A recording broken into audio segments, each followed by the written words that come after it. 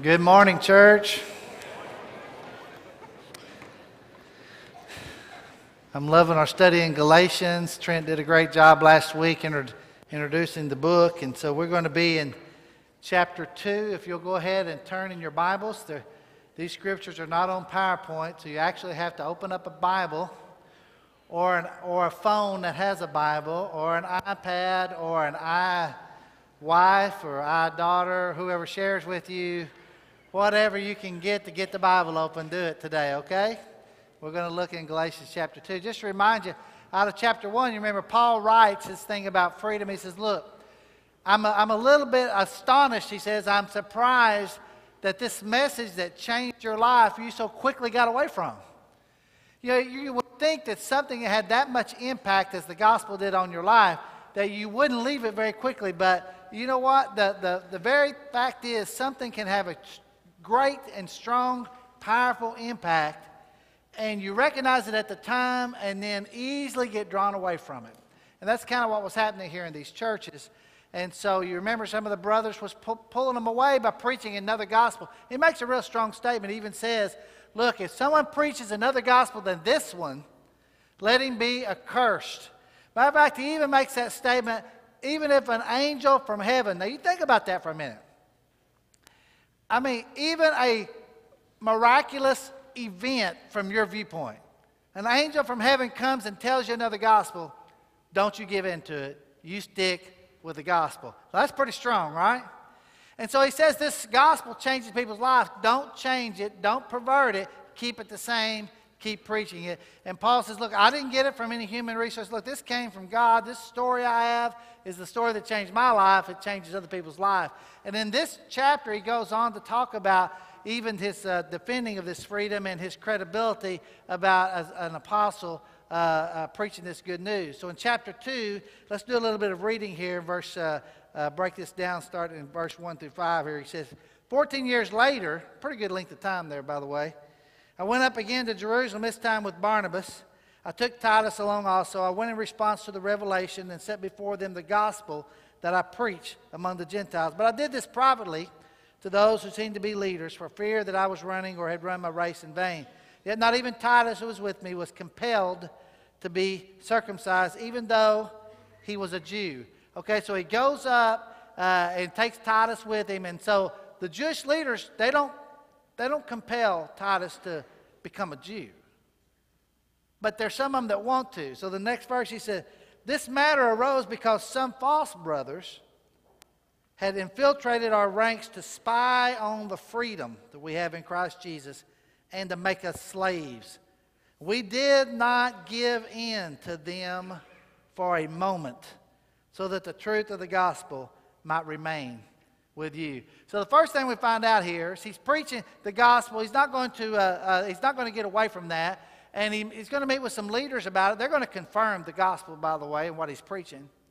But there are some Judaizing teachers that are trying to add something to the message of the gospel. They're trying to get these Gentiles to have to go back and keep the law in order to be right. So basically what happens is they reject grace. Because Jesus plus anything isn't grace anymore, right? The gospel plus something is not grace. And so even though it could be even something good, something religious, something traditional, when you add it for the purpose of getting more favor or more acceptance or more love or more salvation, it ceases to be a good thing. This bad theology called legalism means that somehow or another by doing good, it can result in my being right with God.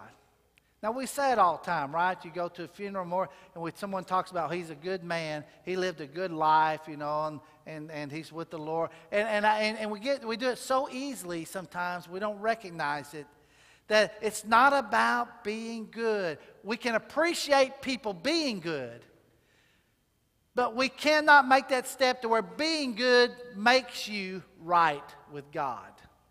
It just doesn't do it. You can have right behavior and wrong belief and end up in legalism. And that's what they did But look, it wasn't that, the Jews, it wasn't that circumcision was a bad thing. It wasn't that keeping the dietary laws was a bad thing. It wasn't that. It was somehow or another, I'm going to add those to the Gentile, that you have to do that to be right with God. And that can't happen. Good becomes bad when the theology is that you gain acceptance or favor with God by being good. It's just not going to happen. So they rejected grace, but then all of a sudden this grace gets recognized through the gospel. Look here in these next verses 6. As far as those who seem to be important, whatever they were makes no difference to me. God is not judged by external appearance. Those men added nothing to my message. On the contrary, they saw that I had been entrusted with the task of preaching the gospel to the Gentiles, just as Peter had been to the Jews. For God, who was at work in the ministry of Peter as an apostle to the Jews, was also at work in my ministry as an apostle to the Gentiles. Look at that. What happens? James, Peter, and John, those reputed to be pillars, gave me and Barnabas the right hand of fellowship when they recognized the grace given to me. So not only did Paul say, look, I'm not giving in to these teachers that say I have to have something else in my life besides the gospel. But when I took this to the leaders of the church, hey, they gave me credibility. They said, look, you're doing just what Peter was doing to the Jews. That's what you were doing with the Gentiles, sharing the good news with them. And they offered out their right hand of fellowship to Paul. Peter and those guys did. Now that meant a lot. That hand of fellowship was saying, we're in the same boat together. We're one together. We're family together. They didn't offer it just to Paul. They offered it to Paul and Titus and Barnabas, all those that would be with him. Because the leaders recognized this grace and they recognized the message. It's the same thing that changed their life. Now look, that hand of fellowship, when it goes out to those Gentiles who were a different race. Got it? Different race, different religious background, and different tradition. And yet he puts his hand out and gives them the right hand of fellowship. And what does that say about us as God's people? While we may not be battling the Jewish equation like they were, we do battle those prejudices inside our own hearts. And look, I know because I did this myself. I wanted to take people in the early days who were different than me religiously, even though they believed in the death, burial, and resurrection of Jesus. I wanted to correct their bad belief and make them right before God by doing it. Now, what is that? That's arrogance. That's what that is. Because I don't make anybody right. God made them right by the story of Jesus, and because they have a different race, religion, background, or tradition, I can't add my background onto theirs and say, you got to believe what I believe to be right with God. And shame on us for doing that. Now, their grace responds this way. They agreed that we should go to the Gentiles and they to the Jews. All they asked was that we should continue to remember the poor, the very thing I was eager to do. Now think about that for a minute. He says, look, this gospel I recognize now, this grace responds how? Taking that message, you keep that message going to the Gentiles. We'll keep it going to the Jews. We're going to get everybody. But while you do that, just remember there's a bunch of poor people to take care of. And Paul said, look, and I'm eager to do that. Now think about what it was like for Paul to stand in front of an audience of poor Jews, who some may have been made and put into poverty by his own very actions. You don't think he destroyed a family's income when he persecuted the church and would kill that husband or kill that dad? And now he's going to stand in front of them because of the grace of God. Do you not understand? He understood the power of the grace of the gospel. And it was a very humbling thing. And so for him to have a desire for those very Jews that got persecuted and scattered and didn't have anything, he had a great heart. That's why he tells them in Corinthians, look, I want to take up a collection for the poor saints in Jerusalem. Look what they've given us. So, he had an eagerness to take care of the poor. Because that's how grace responds. It responds by sharing the message and taking care of people that can't take care of themselves. But not only do you not give in to bad theology, which is legalism, but don't give in to bad behavior.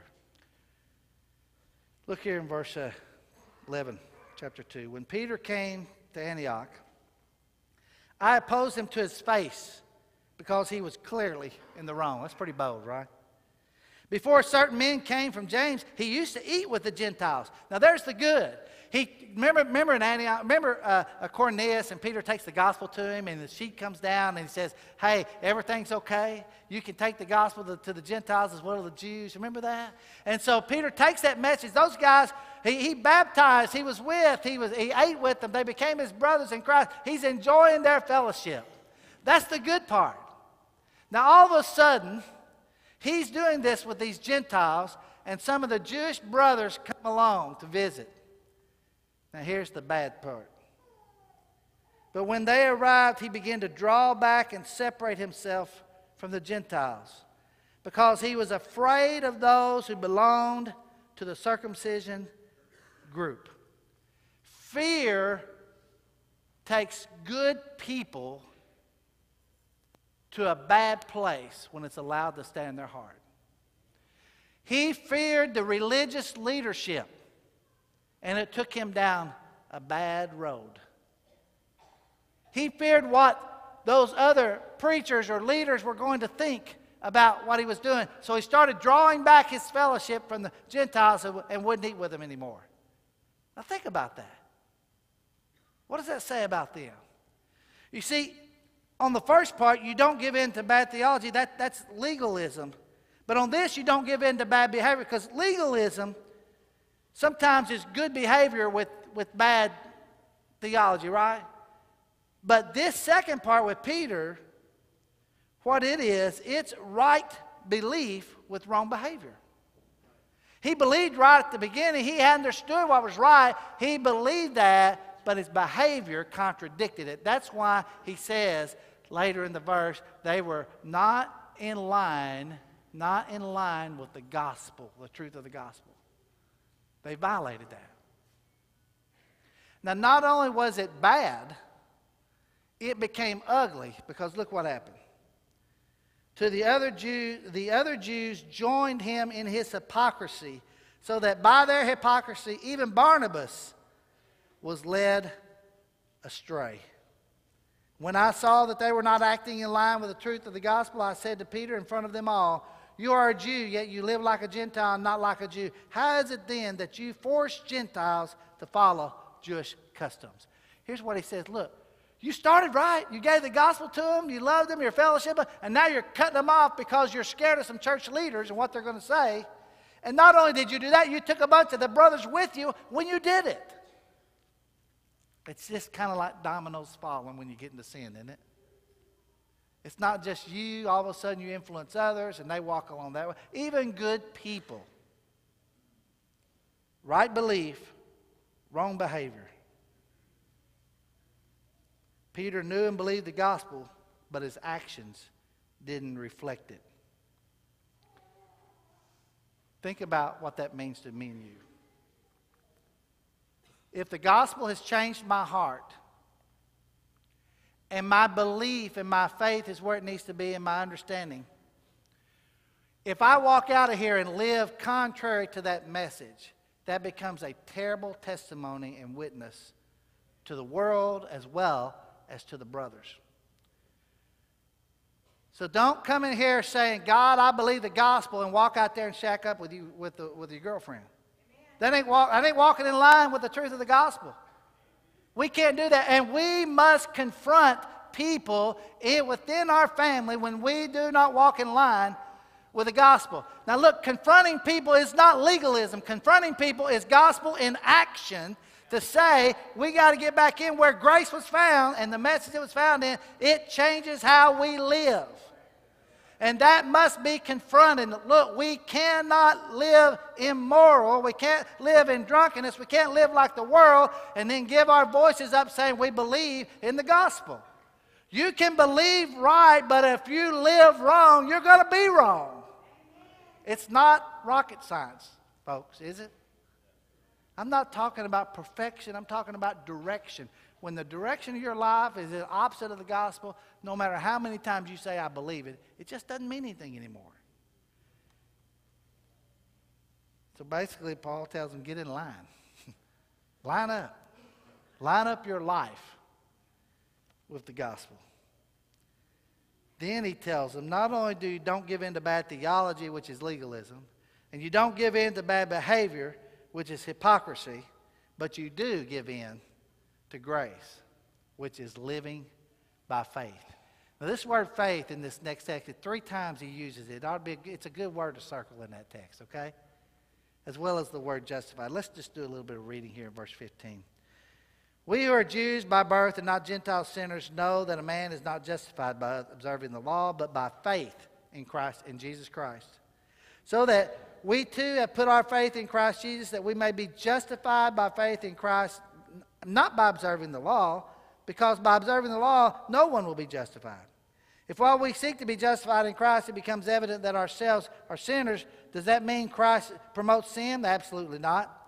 If I rebuild what I destroyed, I prove that I am a lawbreaker. For through the law I died to the law so that I might live for God. I've been crucified with Christ. Hey, here's the verse. Everybody look up right here for a minute. Here's the verse. Got it? Verse 20. This is it. This is the one you need to highlight right here. I have been crucified with Christ, and I no longer live, but Christ lives in me. The life I live in the body, I live by faith in the Son of God who loved me and gave himself for me. I do not set aside the grace of God, for if righteousness could be gained through the law, Christ died for nothing. 3 times he uses the word faith there, and also he uses the word justified. Now, this justified is a legal term that's used, that all your problems have been solved because of Jesus Christ. And now you're innocent. You stand in the court of God innocent because of what Christ has done. Nothing you've done. You can't keep the law to get that way. Only Christ can get you that way through the gospel.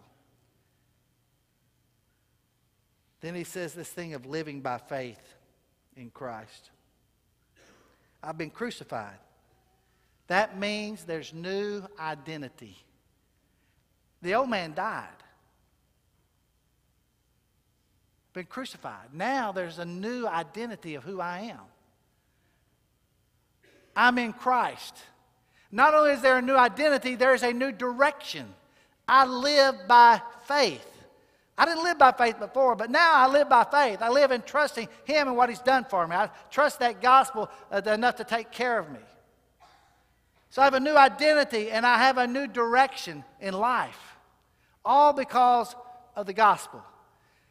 And Christ now lives in me, in my body, making things happen for him and for the kingdom, not for my will. You ever have somebody say, I'm trying to figure out what God's will is for my life. Anybody here ever said that besides me? Thank both of y'all. Thank y'all for 2 honest people among 1,200. That's not, Now, all of us have said that at some time, right? We're looking for what is God's will? Do I live here? Do I take this job? Do I move here? Do I do this? Now, we have some interesting things that go on in our minds about how to do that. One way people make that decision is by, I'm going to open the Bible up and just point my finger to a verse. And God will guide me. You ever done that? Some of you have done that. You have that kind of, it's just something magical is going to happen. You got to be real careful about that because, you put your finger down on a verse that says, what thou doest thou quickly, and then you put your finger down again that says he went out and hanged himself. I mean, you need to be careful, right? I'm not sure that's a good way to find the will of God in your life. Some of the rest of us do the open door, closed door method, Now, I understand Paul praying about doors being open and closed, but, he goes through an open one, then he leaves it too, by the way. I mean, but we have that idea somehow or another, some mystical, magical, spiritual thing will happen and open a door and there'll be a sign that I've just got to go that way. It's like God's will is hiding around the corner, and I'm trying to figure out exactly what method it is that all of a sudden I'll discover it and know that I'm in it. Or then some of us try these small, still, soft voice of God talking to me. And that He somehow or another He's going to tell me outside of His Word what His will is. Look, I think we ought to be listening for God, but you know what? Is that really how I find out what God's will is for my life? It's amazing the way sometimes we try to make decisions about God's will. We are going about it all the wrong way. It's not about me finding God's will. God's will has already been found. It's not hidden from Him, and it's not really hidden from me. Sometimes we think it is, but it's not. He tells us in this verse, look, I've been crucified with Christ. I no longer live. I know where my will's got to be now. But Christ lives in me. The life I live in the body, I live by faith in the Son of God who loved me and gave Himself for me. Christ now lives in this body. And so as He lives through me and in me, the direction's already given. I know what Christ's will was. I know why He came to seek and save the lost. I know why He came to give God glory. I know why He came to love God with all of His heart, and us do the same, and love your neighbor, right? And keep the gospel first. I know the will of God. It's my doing that will wherever I go in life. So there needs to be much more emphasis on me being crucified and Christ's will living in me than there is me somehow or another trying to discover what will is out there in some mysterious way. It's no mystery. You and I are to be like Jesus wherever we live and whatever we do. It's no surprise that you as God's people will act like Christ on whatever career path you take, whatever job you have, whatever ministry you work in, whatever city you live in. I know what God's will is for your life. We really do. To be crucified with Christ and Him live and shine through our life. This idea of justified, it's the picture of that judge in the courtroom that takes that gavel and all of a sudden, boom, and declares you innocent, declares you justified. That's what the judge does. And so the judge's gavel hits that wood and you're declared. And so once you are declared, listen, once you are declared justified, now go out and live like it. So many times we let Satan take us captive, and God has justified us, God has saved us, and the gospel's changed our hearts, and then we let Satan back in to say things like, remember that old sin you did 5 years ago? And we let him pile on the guilt, we let him pile on the blame, we let him pile on the burdens that God already took care of through Jesus. And so instead of walking around here like we're down and we're doomed and we're never going to make it in life and poor me, we got to get out of that as God's people. Look, you are royalty. You are a prince. You are a child of the King of Kings and the Lord of Lords. So you need to get up and walk out of this building and live with full confidence that you've been saved by the gospel because you've been crucified and Christ lives now. So you got to go out and live like justified people. Live like that.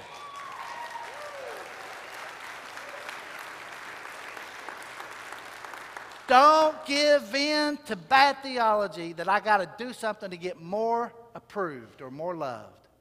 And don't give in to hypocrisy and bad behavior that discredits what you believe. Do give in to the grace of God because He's changed your heart not only now but forevermore. Now,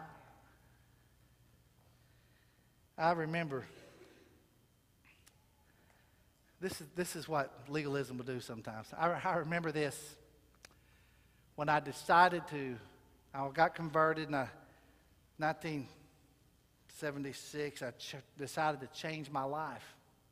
I just wanted to come down here and study the Bible. They had a school of preaching here at this church. I just wanted to come here and study the Bible and learn more. So I walk in to the living room and I tell my dad. Now my dad always went to church, always had strong character, but he hadn't obeyed the gospel. He wasn't a Christian yet. He's sitting there in his recliner reading the paper, and I have two older brothers. We played some ball, and I had big interest in sports. I thought about doing some other stuff, maybe music or coaching or something like that. So I go in and I tell Dad, I'm going to go to that school of preaching in West Monroe, Louisiana. He never looked up. He sat there, and he kind of took a deep breath and said, well, he said, that's about like coaching. If you win, you stay. If you lose, you move every 2 years. Well, there's quite a bit of truth in that, I think, when you look out at some preachers' lives, Now, that's from a non-Christian. Here's what I got from the Christian brother a week later when I'm walking downtown and I meet an old preacher who says, I hear you're going to school of preaching. I said, yes, sir. He said, and you're going to that West Monroe church? I said, yes, sir, I sure am. And mind you, this is the preacher. He said, you don't want to go down there, son. That's where they believe you can know you're saved. I said, yes. And he said, you can't know that. That's what the judgment for. Now think about that. In all seriousness, I have a non-Christian telling me, go for it, just win, basically, But he's for me. He's encouraged me. I have a Christian preacher who is full of doubt and fear even about his own salvation. Now think about the congregations he's brought up through his teaching. No wonder our brothers and sisters are scared and fearful and don't know that they can have the assurance of eternal life. I love 1 John 5:13. These things have I written that you may know that you have eternal life. It's knowable because of the grace of God. It's knowable. So I don't want you to walk out of here without knowing you are right with God because of the gospel and God's grace. And when you go out, you walk in faith and you walk with full assurance. Grace never runs out. He pours more on you. Continually lavished, Paul said in Ephesians. Lavished love on us. Yes, you can be assured of your salvation. Because I'm telling you, unassured people make terrible witnesses because you have no good news to share. And if the gospel is anything, it is good news. So we don't set aside grace. If we do, Christ died for nothing. Instead, we rejoice in it. We praise God for it. That's what God has done for you and me. Father, we love you. Thank you for the good news of the death, burial, and resurrection of Jesus. May we hold that close to our heart. May we never be legalistic, Father. We don't want to. We know we cannot add anything to our lives that make us more loved or accepted by you. It's only because of Jesus. And for that, we're grateful. And help us as we live our lives to behave in such a way that's consistent with this gospel, Father, that we put our faith in. And help us, Father, to continue to crucify ourselves, to continue to put our will aside and to know that we follow your will and not only being like Jesus, but sharing Jesus with other people. Thank you for the hope that we have in heaven. In Jesus' sweet name we pray. Amen. If you have a need today, would you come while we stand and sing?